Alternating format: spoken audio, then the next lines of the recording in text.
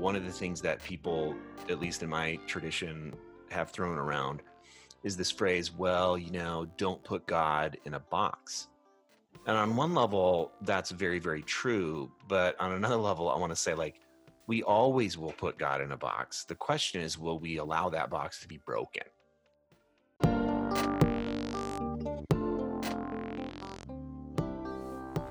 Hey everyone, welcome back to another episode of What the Faith. That clip you just heard comes from Steve Wiens, who is our guest for today's episode. Steve is a spiritual teacher, writer, and pastor who helps people reconstruct their faith after their theological foundations have crumbled. Steve is the author of a handful of Christian books, including his latest book that just came out in April called Shining Like the Sun, 7 Mindful Practices for Rekindling Your Faith.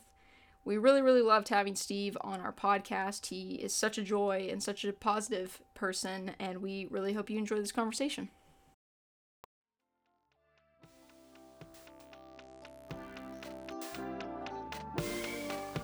I was one of those kids who was born in the church, basically. My parents took me to church all the time. And Sunday morning, Sunday night, Wednesday night, very evangelical, conservative upbringing. And I never really rejected it, but I think I never really accepted it. I was always a really curious kid with lots and lots of questions. And I didn't find too many people who were willing to be with me and my questions, which is unfortunate, but I'm grateful, I think, for there's a lot of people that love me really, really well. But then probably sometime I'm almost 50 now, so I'll turn 50, big birthday coming up in the fall. But probably sometime in my early 30s started a period of really deconstruction of, some of the certainty that I was brought up with. And I started to embrace more mystery, more ecumenism. Is that the word? Ecumenism. um, and so, now I'm in a place where I think I am still a Christian, and I love borrowing from all the really, really major faith traditions where I find truth. What are some of the kind of changes you went through when you were when you started exploring? Well, I think on a really basic, it's kind of embarrassing at first. At first it was like in my early 20s, I had to deconstruct the silly patriarchal idea that only men could be leaders and speakers, and I laugh at that because it sounds so ridiculous to me now. But back then, the thing I had to deconstruct was that, like, sort of what I read in the Bible was the literal truth, no matter what. There was no nuance to it. There was no cultural context to it. It was just what it said is what it said. And of course, as a white male, I mean, I benefited from most of what I thought it said. So I wasn't going to be too quick to challenge that. But I met this woman who really challenged me on it, and I ended up falling in love with her and marrying her. And but then very quickly dipping my toes in the waters of listening to women speak, being led by women, and it became a no-brainer. More recently, it's been around LGBTQIA inclusion, just coming to the realization and through experience, but also through looking at the scriptures and seeing that, in like many things, our preconceived bias is what we really believe is the truth, not really what's even there. So I think a lot of my ongoing deconstruction is more about realizing that I've really been, and this is true for all of us, right? But like, especially for most Christians that grew up with my background, we were socialized to believe certain things, but those things we believed were really just a construct of belief, like most things are, and we took them as complete orthodoxy. And it's actually really freeing to understand oh, that's really a construction, and the best we can do is a construction. Like what I believe now is a construction, which doesn't believe that there isn't a God and that there isn't even on some level things that are really, really true. It just means that I need to carry humility enough to believe that I don't grasp all of it yet, um, until I get into a fight on Twitter and I think that I do grasp all of it. And then back to the drawing board, right? How would you say your deconstruction has impacted your community when it comes to faith? And by community, what do you mean? I I'm guess just the just the people around you, has your deconstruction of kind of you know, changing your beliefs on a few, topics in Christianity, has that impacted the people you're closest with or my inner circle, my wife, my closest friends. I at this stage in my life, I think the people that I'm closest to um, carry the same values of mystery over certainty and mystery over mastery when it comes to faith. And so, but I would say the next level out, like my father-in-law passed away this last August, and I loved him and he loved me. And we couldn't have seen things more differently. I mean, like, and he just needed to argue with a lot of people, but with me especially. So we would go round and round about politics and religion. And the latest thing really was LGBTQIA inclusion. And he would try to engage with me on it. And at times I could, and other times I just couldn't, because I didn't. I and again, oh my gosh, I love him and loved him, and he didn't quite have a container big enough to be curious enough. I think at that point in his life to where that would be even acceptable idea. So there was some conflict there in our families, and with my own family of origin. We don't agree on that particular issue, but um, we've been able to have conversations about it in ways that don't don't send us both, fleeing to cluster around our poles of belief again.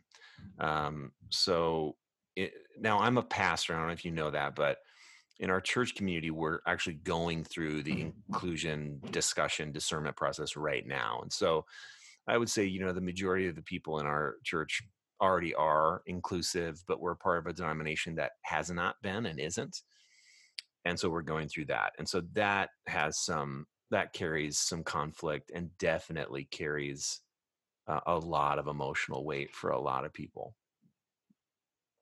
The conflict's really understandable. I think whenever we are faced with change, it can be really difficult. What do you think, though, are some of the dangers if we kind of avoid that deconstructing of our beliefs?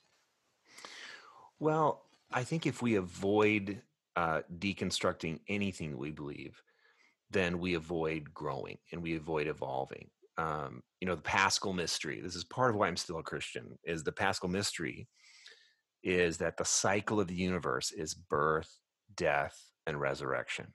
That's what we see in the seasons. I mean, I'm looking outside my backyard, my willow tree is gonna start blooming pretty soon, but we expect it to do that. Like when springtime comes, we expect leaves to start coming, and then when fall comes, we expect those leaves to fall down to the ground. We expect our kids to grow up and pass through puberty and move out of the house at some point in time. And so it's a little interesting or curious that we maybe think that we're going to arrive at a certain belief system and stay there. I think one of the things that people, at least in my tradition, have thrown around is this phrase, well, don't put God in a box. And on one level, that's very, very true. But on another level, I want to say, like, we always will put God in a box. The question is, will we allow that box to be broken so that we can build a bigger one? And then that will be broken, right? So the danger, I think, of not being willing to deconstruct is that we're just letting our preconceived biases and our implicit bias lead the way, and not only lead the way, but we it's dangerous that we become not even aware that what we're saying is the absolute, utter orthodox truth. Is really, again, it's just our implicit bias. And so, to the degree that we hold on to those without evolving, without deconstructing, and then reconstructing, we'll just stay. I think we won't grow, and we'll just stay within that small closed system of our social construct. Yeah, and I think when it comes to, a center focus of your work has been on, helping people who have been spiritually hurt by theology. How would you say that those biases have played into that, and how did you kind of become passionate about helping people who have been spiritually hurt? Oh, what a delicious question. Thank you. I think I've always, like, when I was a really little kid, do you know the little pill bugs, the little roly polies that you'd find on the ground? I remember, like, picking them up and putting them in my pocket because I was afraid that people would step on them, you know? So I would sadly kill them in my pocket rather than having people step on them. But but my motivation was to get them out of harm's way.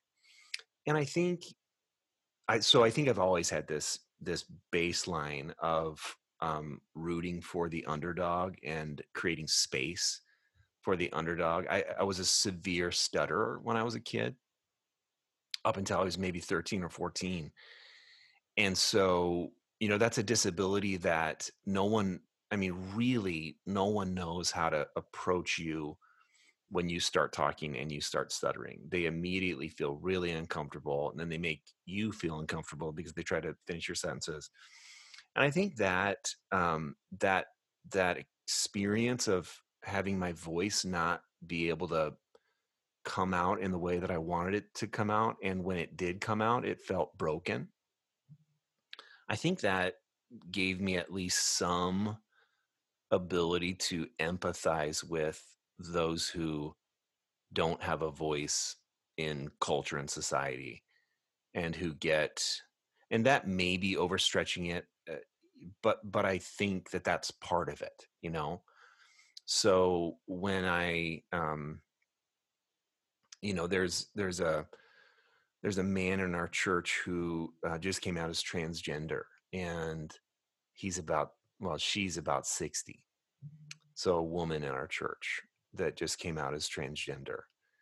And um, I was in the room when she told the first group of people at our church. She had told me before, and I was very, like, you know what I mean? Like, all my nerves were heightened. Like, how are people, it was a small group, but how are people going to respond to this? How is this going to go? Because there was even a couple of people in the room that, you know, probably are more conservative on the end of the spectrum. And they responded so beautifully and so well. And so, like, oh, my shoulders dropped again. But, like, that, I think because the Bible's been so weaponized against people of color, any minority group, anyone that's not, that doesn't benefit from white supremacy, patriarchy, like I do, um, I have felt passionate about not not being a voice for those people. No, no. Creating a place where they can express their voice, and sort of fighting for the equality of who they already are. Does that make sense? And that's so delicate to say, right? Because, again, no one in a minority position needs someone else to be their voice. Um, but maybe some champions to say, "Oh my gosh, have you heard this voice? I mean, she's fantastic, right?" So, like, do you remember the Super Bowl halftime show this year? J Lo and Shakira, and it was so amazing. And I got on Twitter and I saw there was all this outrage from sort of Christian feminists, which is great. And then one of my friends, this woman, the Latinx pastor, she was like, "What are you doing?" And so uh, to some of these people who were expressing such outrage that why is this role being sexualized, and why do these women have to use their bodies to? And she had a completely different perspective on it because she grew up in Colombia, and how she learned to dance and move her body. And so I brought her on my podcast, and we had a fascinating conversation, right? And so I don't know. Um, I'm always so curious to hear the other perspective, and I think we're better when. And I don't want to make me sound myself like I always. Frankly, I'm sure I don't always, but when I'm thinking in the way that I want to be thinking, I am curious about hearing the other's perspective.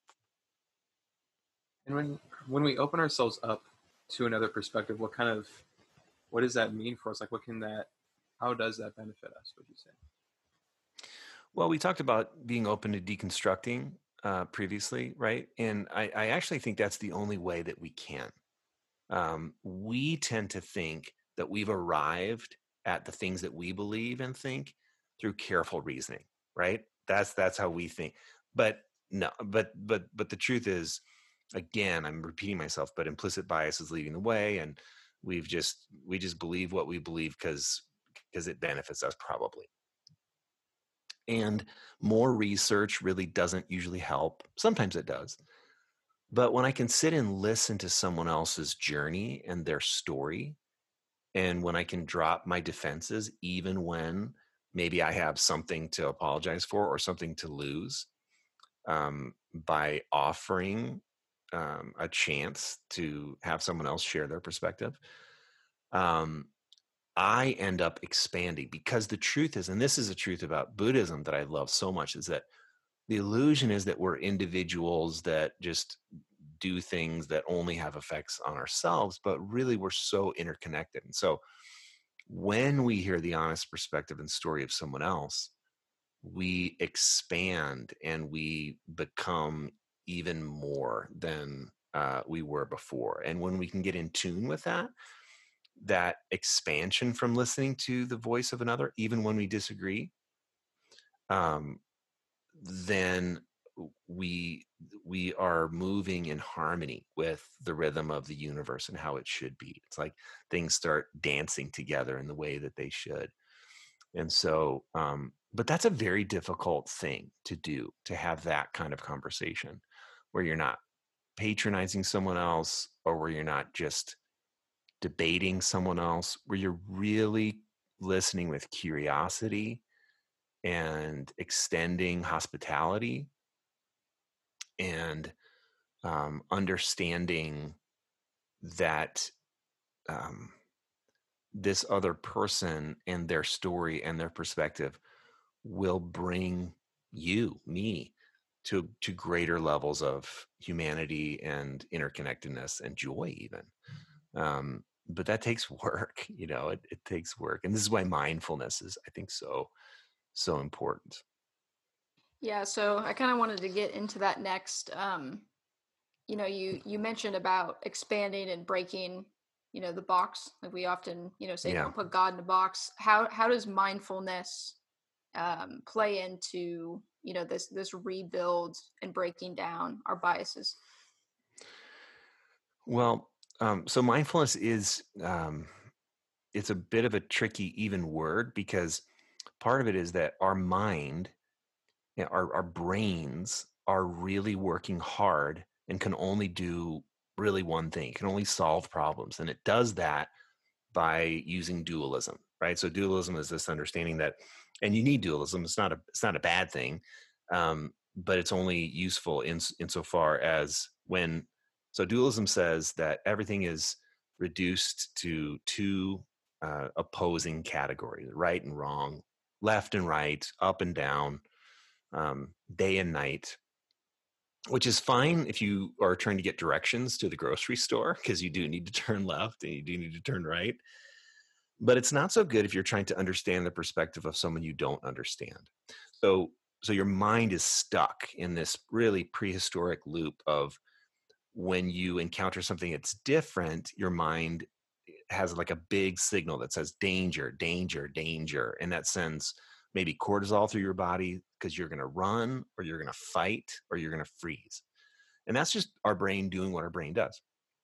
What mindfulness does is allows us to train our minds that they don't always get to be in charge.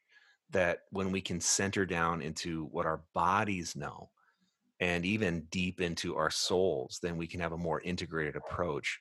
And we can realize that fighting or fleeing or um, freezing aren't the only options. And that these two categories that, that we can, like back to the Super Bowl halftime show, right? I mean, it's so silly, right? But this is where it is. So J Lo and Shakira dancing in front of millions and millions of people is either, you know, totally sexualized or it's something else. But um, if we can center down into the moment that we're in, talking to someone else who has a different perspective, like this Latinx pastor that I was talking to, then I realized that I was like, let's say, I mean, I wasn't really, but let's say I was triggered by watching the Super Bowl halftime show. Mindfulness allows you to dial into the impermanence of that feeling. I'm triggered, it's rising, and now it's going to fall. And then later on to get curious about why it was triggered. So, gosh, that's a pretty long explanation, but essentially, mindfulness allows you as a whole person to not be so hijacked by your dualistic brain, which is always trying to keep you safe and always trying to point you away from the things that it feels like is dangerous. Unfortunately or fortunately, some of the best things in life are when we move toward the thing that is quote unquote dangerous, because we'll grow, we'll evolve. It's interesting how it seems like it's like mindfulness has a lot to do with kind of almost like harnessing dualism, where like dualism tries to keep us safe. Like if you get burned by fire, and then you're like, oh, fire is bad, but still fire gives you warmth, so you got to get close to it. And similarly with spirituality, where oftentimes people can get hurt by a harmful theology and then try to stay away from it and then try to have that mindfulness. Now, how would you say mindfulness kind of plays into helping people hurt by theology and also for people who are hurt to practice mindfulness? Yeah, so let's look at a like a practice like meditation, okay?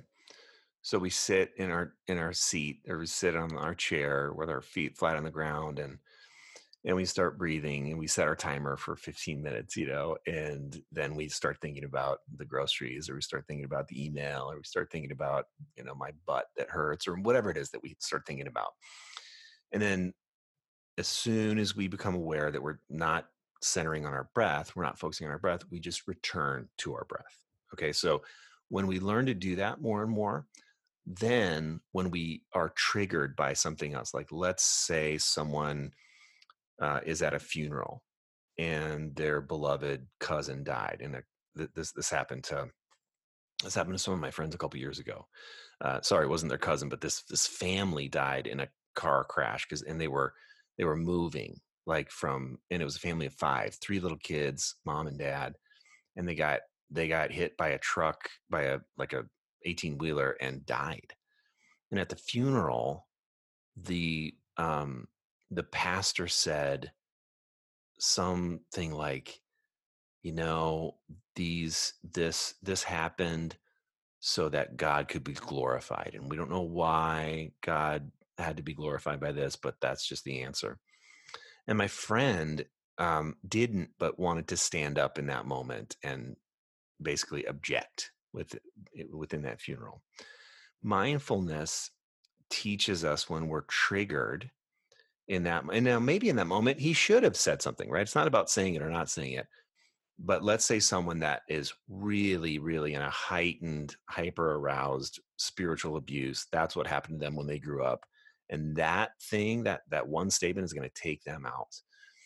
Mindfulness can allow you to reconnect with your body, reconnect with where you are, reconnect with the fact that you're safe, even though what was said just isn't safe. And so it's to say it's a technique is not quite right. but it's a way in all the moments of our lives when our feelings are going to sweep us out to sea and drown us. It is a way for us to return to our breath, return to reality, return to the fact that this feeling I'm having right now is impermanent. It's going to rise and fall.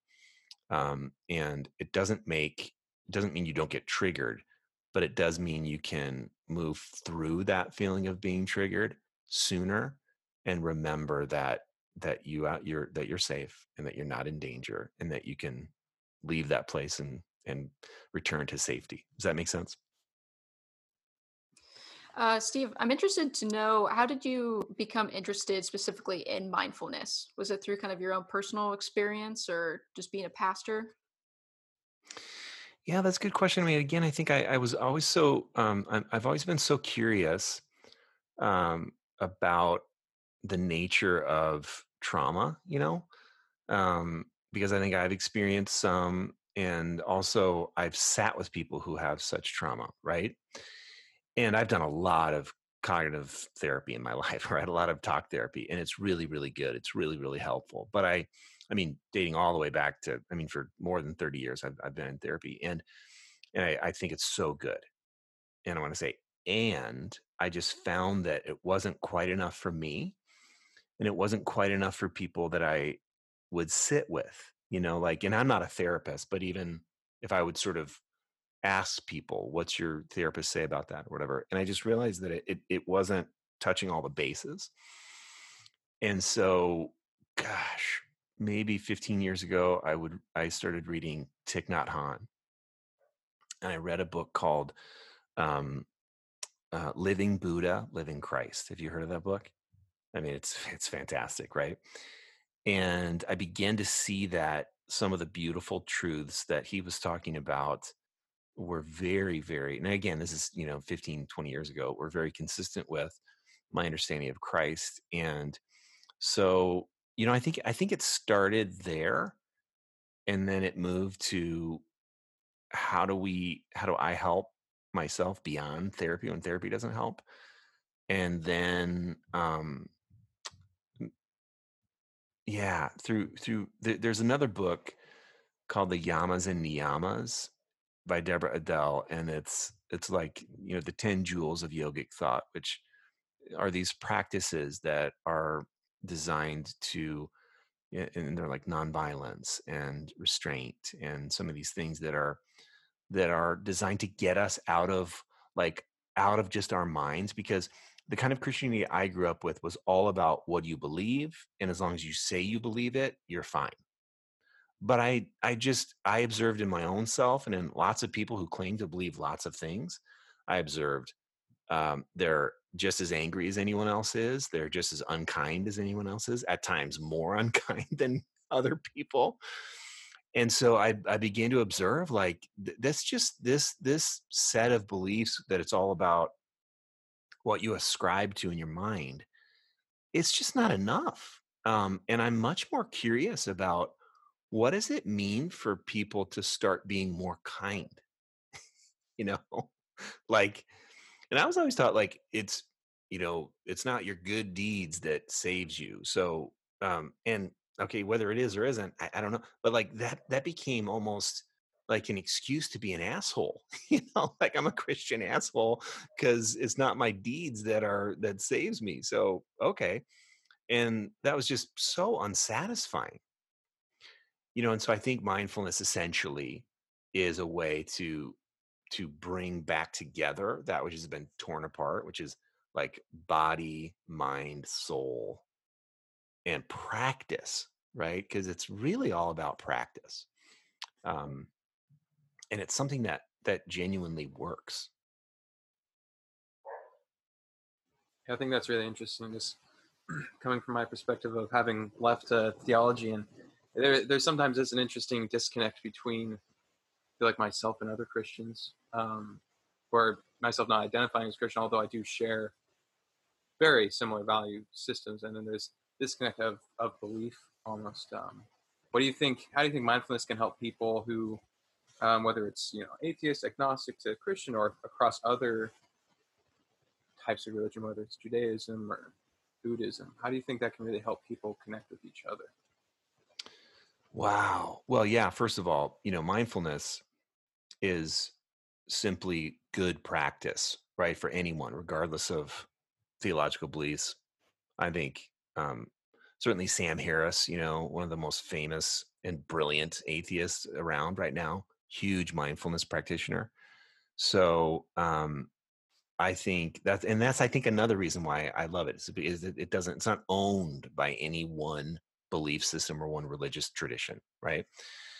Um, but I think if it is a mechanism for disabling dualistic thinking when it's harmful, I think mindfulness can lead us toward each other because it allows us to not be so afraid of different, of that which is different, of people who are different, of opinions who are different.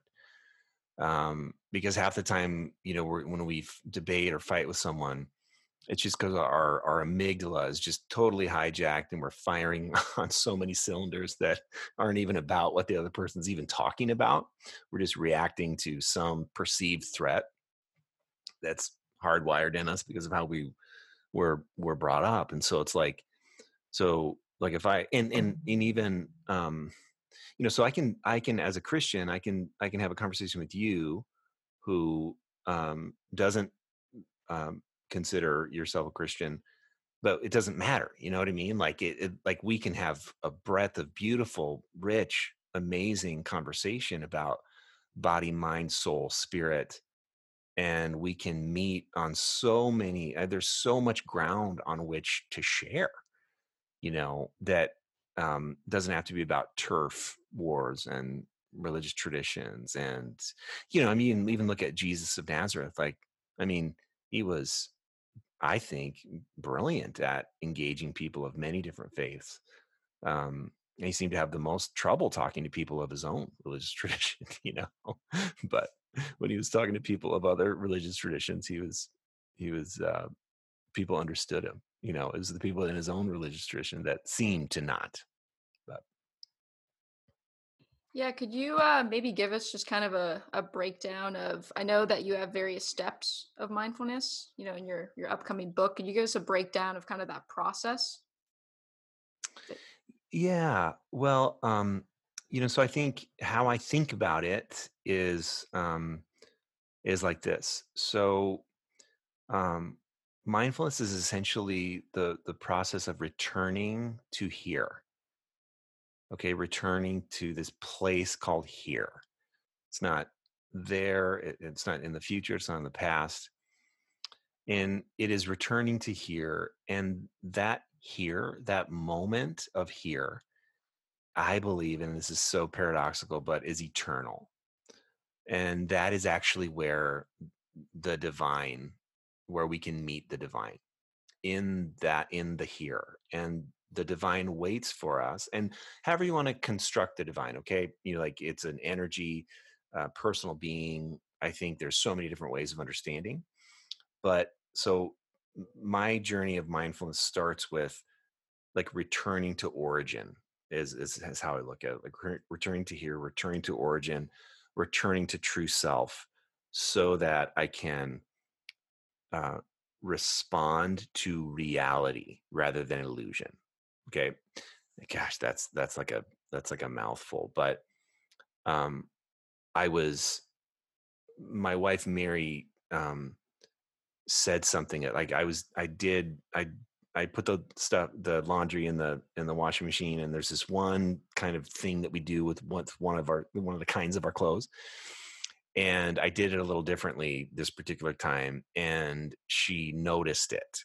And I just got so defensive. Like I went through the roof with like, well, are you saying I didn't do it right? Blah, blah, blah. And she didn't really mean anything by it. She didn't mean what I thought she meant. And so when I'm practicing mindfulness, because it's not about denying that I just felt really, really triggered. It's not about pretending you didn't feel that, but it's about going, okay, let's let that ride all the way up and let's let ride all the way down, and let's return to here, return to origin, return to true self, where really I'm safe. and I'm not in danger, and where really I can meet my feelings as big as they are. I can meet reality as big as it is, and I can meet Mary as big as she is.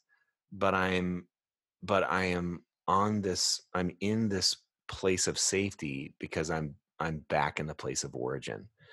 Um, and I'm trying to share the story of the laundry to make it as so that it's not so cerebral. I mean, it's very every moment. You're mad because I was mad, before the coronavirus when we could actually be in restaurants. I was in the line at Chipotle and it was just taking forever. And I was like, this is not, I mean, I started to get mad. And then I returned to here, I returned to origin, I returned to reality, and I laughed at myself. I was like, what? I mean, this is so silly that, like, why am I so important that I have to, speed this line up? And I did a little Pete Holmes trick. Did you know Pete Holmes? He's this comedian from LA. No, he's hilarious. But one of his mindfulness tricks is to get him out of reactivity and out of illusion is to imagine that he's watching himself as a character on a TV show, right? And so, like, when you do that, you just get just enough detachment where you can, like, you love that character. Like, you kind of love that character got defensive at his wife because he did a lot. That's cute. It's endearing.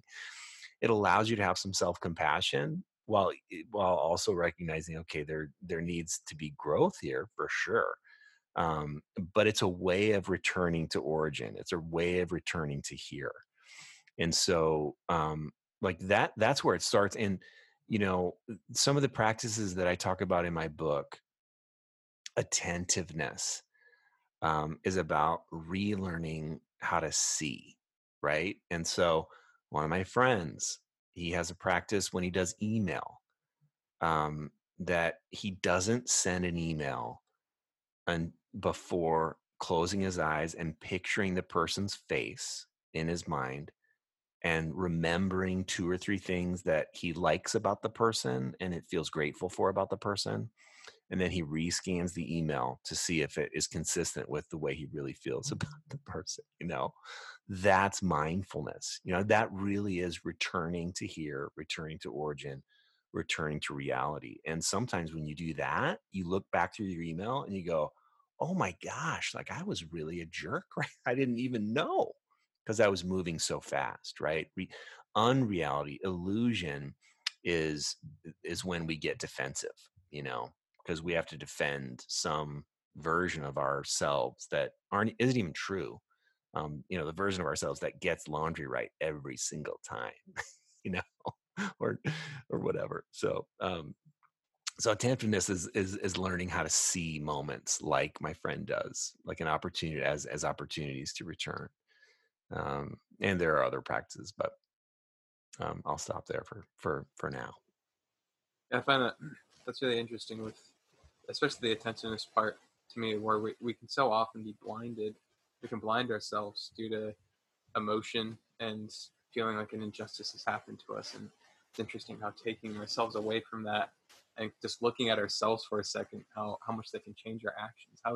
Is there any ways that you've seen that really, really help people? Can you give examples of how you've seen that really work well for people in their lives? Yeah. So I have a little team of people that I work with. Just 5 of us, a little team. It's 4 women and me. And we, from time to time, like one of them is like the really on the team, her job is to keep us organized. And she's very gifted at it, right? She's extremely gifted. And from time to time, we'll notice her apologizing for organizing us. Do you know what I mean by that? Like when you're in a room with someone and they're like, okay, sorry, sorry to be the detail person, but we really got to like develop a workflow for this or else. And, um, and then because we all really like each other and we all know each other pretty well, one of us might say to that person, like kind of smile, and we'll ask like, hey, I just I noticed that you kind of apologize for doing what we all enjoy that you do and what we all love that you do, and sort of like why did you apologize? You know, and at times that person will then share something about you know where some of the shame from how she is comes from. And what we're doing there is not like this turning the workplace into a therapy session, but what we are doing is that we're naming, like, there's the you that is you underneath all the organizing and separate from the organizing, and then there's a you that is gifted at organizing and has gotten affirmed for organizing. But that very same you that's gotten affirmed for organizing has also probably gotten shamed for it, right? Because that's how everything works. That's the dualistic mind, where the things that we're best at, that's our shadow. And so when you have that moment where you can break out of that mode, you can return someone's humanity to them. And so tears often come. Like, if you have a moment where someone allows you to see yourself differently than you have seen yourself, and points out that maybe you're even believing some of the bullshit that is, like, that my organization is bad or that my creativity is bad, then I you see people either laugh or cry because something just got broken, like the endless drum beat of how normal false self stuff just keeps marching right along without even being aware of it, gets that march gets broken.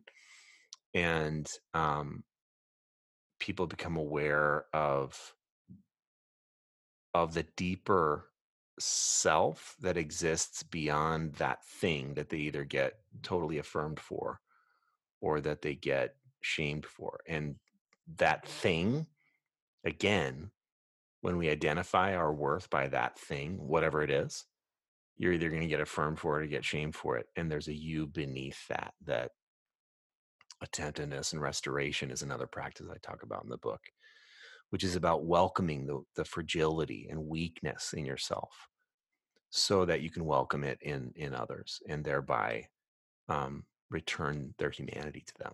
And it's a beautiful thing when it happens. Um, yeah. Yeah, and I feel like too, acknowledging our imperfections is such a freeing thing. And I think especially within um, a Christian context, I don't know if that necessarily happens enough, where we're able to have discussions of humility and just kind of meeting people for where they're at.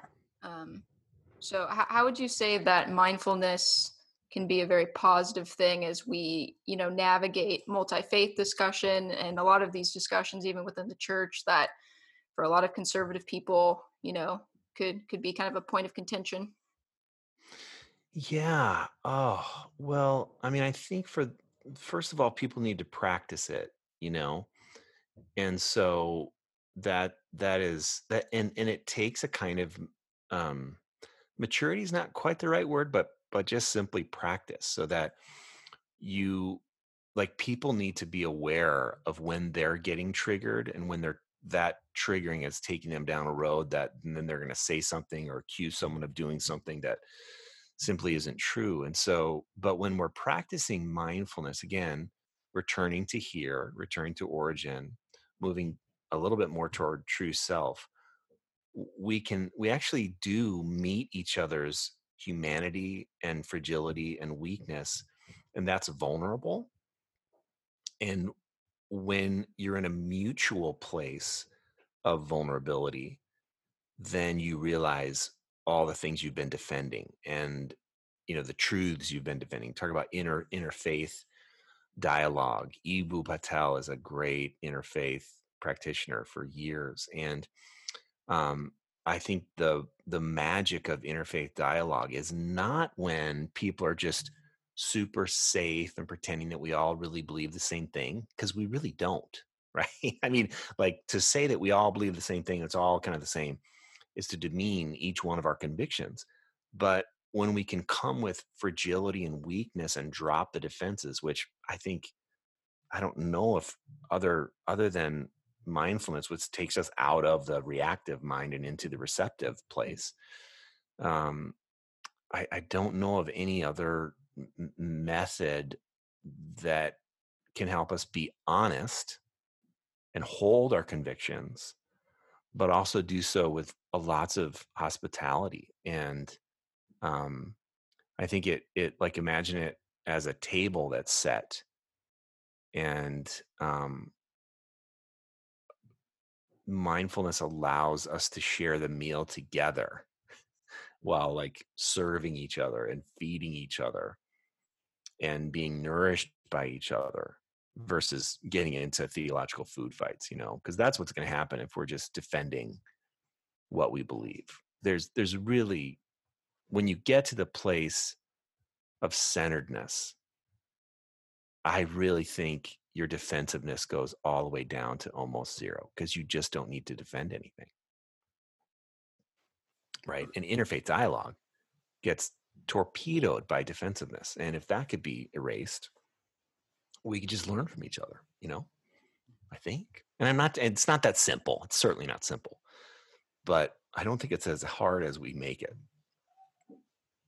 I really love that illustration of if everybody can eat together, because I think that also explains how we feel after a conversation. Because if we don't listen to each other, then you leave and you're just kind of frustrated and kind of mentally hungry. But then when we can actually listen to each other and have a discussion, we just feel so much fuller afterwards. Oh, I love how you said that, like mentally hungry versus feeling full afterwards, or satisfied, nourished. And I love that you took it to there. Like, we all know or most of us know how it feels to have a really robust, beautiful, mutually respectful conversation. You leave there feeling bigger, feeling more expansive. And it's not about that you won something or lost something, or won the fight or lost the fight. It's more like we we we disrupted the idea of debate and fighting, and found a different playground on which to discover something new. And I just don't know anyone who doesn't enjoy that when they experience it. Um, and so, yeah, like I got mentored for the last 10 years by a Jewish rabbi, and that was one of the most expansive experiences of my life, because there are things that we really believe differently, but in every way, number one, he expanded what I believe, but number two, he expanded my construct of who who really like gets it and who doesn't, because he gets it, and he's not a Christian, so my 20-year-old self would have not known what to do with that, but now it just can be a mystery, it's okay. I like the mystery is just so important nowadays, because there's so much, especially in the age of information, there's so much to know. There's so much information out there. Well, you nailed it. We're living in a time right now where our brains and our bodies simply cannot process all the information that's coming at us at all. It has increased exponentially in our lifetime, So if we're not going to rely on certainty, which now, it's like, now we can read everybody's opinion on every single event that happened times 20 million on every single moment of every single day. So now you either have to rely on, well, I'm going to get my sources from my trusted places, and I'm going to be certain because, I am just reading the carefully curated algorithms that are created to make me feel right, and that's what a lot of us are doing. Mystery says, and by the way, Father Richard Rohr, he's a Catholic theologian. He says, when we say God is mystery, we're not saying that God is unknowable. We're saying God is endlessly knowable. And I think that can be translated to any other thing too. Like, mystery says you are not unknowable, you're endlessly knowable. So am I. And so if we move toward each other with curiosity and lack of defensiveness, coming from a place that's more playful and vulnerable and less guarded and less making sure that I'm going to impress you by what I say or anything like that, then we're going to have more conversations that feel like the way you described it, that feel expansive and that we feel energized. And what that is, I think, is when we connect with the unitive force of the universe, right? That holds it all together. When we touch that, when we enter that space, it's like our electrons and neurons are firing, right? Because we've just entered into how things should be for a moment, you know. And conversely, when we're just going like this with someone else and we just can't hear them, we can't express to them, we feel the opposite, right? That like that something in the fabric of the universe that should be woven together is being ripped apart, and we feel the pain of that, I think, even though we don't know how to call it pain or grief, but it is. Yeah, and kind of start wrapping up, Steve, what would be the one takeaway you would want listeners to have, moving forward when it comes to mindfulness, whether they be Christian or non-Christian? I think it's a pathway. So practicing mindfulness, returning to here, returning to origin, returning to reality, is a pathway to uniting with that which is most real, most beautiful, and most true, no matter what you believe. Um, and so it's refusing to live with the illusion of the self that you are identified by, that has to be perfect or be successful or be whatever it has to be. And instead it's moving toward the you that exists, sort of hidden. And again, whether you're Christian, Jewish, Buddhist, Hindu, but so like finding the you that is hidden within the fabric of the universe, um, at its truest nature. And it's living from that place. It's living from the place of being content, instead of content to stare out the window at times, instead of always so driven to accomplishing the next thing, to getting even to the next thing. You know how much time we spend, I can't wait till this is over. Even on vacation, only 4 days left of vacation. Oh my gosh. Why do we do that? And then we get home from vacation. We're tired from our vacation, because we've been, anyway. Yeah, I think it's a way to return to here where you exist. And that you that exists is hidden within divine, however you want to phrase that, call that. And that is a safe place to be, where you can be less defensive, less reactive, less driven by your impulses, and more free to learn, to love, to interact with beauty where you find it. I tell a story in the book about my son, Ben. When he was 4, we were raking leaves and he goes, "Daddy, Daddy." And he had found behind this pine tree this little plastic red rose that like someone had planted in the ground. Like, for what reason, I don't know. Like, someone planted a plastic red rose in the ground behind a pine tree, and my son Ben saw it and he was just entranced by it, and I was busy raking the leaves and trying to get it done. And when I saw his bright blue eyes sparkling and seeing this beautiful moment, it took me to this place of here and origin and true and beauty. And I want to live more from that place, but mindfulness trains you that you don't have to be taken away and hijacked by all the feelings that would lead you to believe that that moment is not reality, right? That work is reality and accomplishment is reality, and getting your next need met is reality. And I just think that's the trick. Wow, what an amazing discussion with Steve. We really hope that you were able to take away some actionable tips and advice wherever you may be on your faith and spiritual journey. And you can always find Steve over on Twitter or Instagram at Steve Weens. We'll put the links into the description of this episode. And we also quickly just want to thank everybody who tunes in every week to the What the Faith podcast. We love hearing from people. We receive messages almost daily from people all across the nation and even a few people from other countries of what this content is doing in your life and what it means to you. And so we just want to quickly, make a point to say thank you so much for tuning in every week, and we hope to continue coming out with content that is positive on your journey and just learning and being curious about faith. So we hope you have a great rest of your week, and we will be back next Wednesday with another episode.